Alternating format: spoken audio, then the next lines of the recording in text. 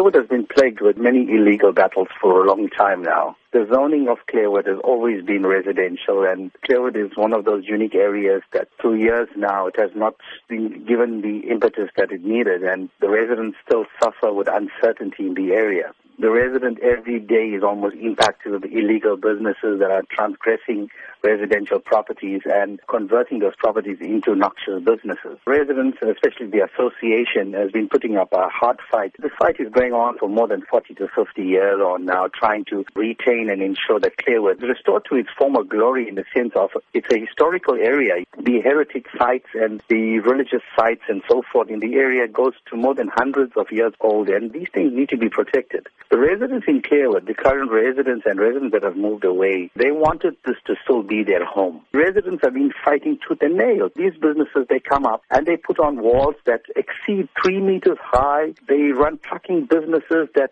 really impact on the area in the last 6 years on now.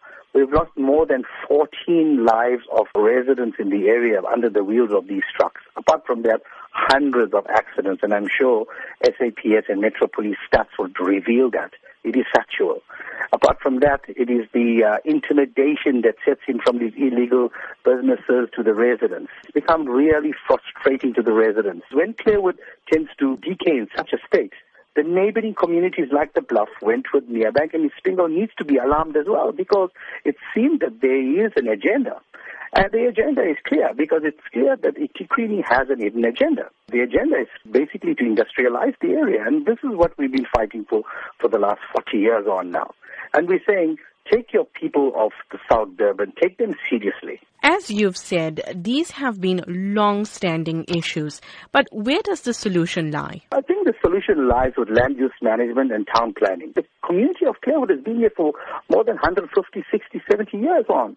And we're saying, while we are still living, we need the services. We need the sort of attention that we deserve. We have now decided to take this matter to the courts, because we believe it is a right of the residents to retain this area. It is probably the last historical area of our forefathers, and we need to protect this heritage.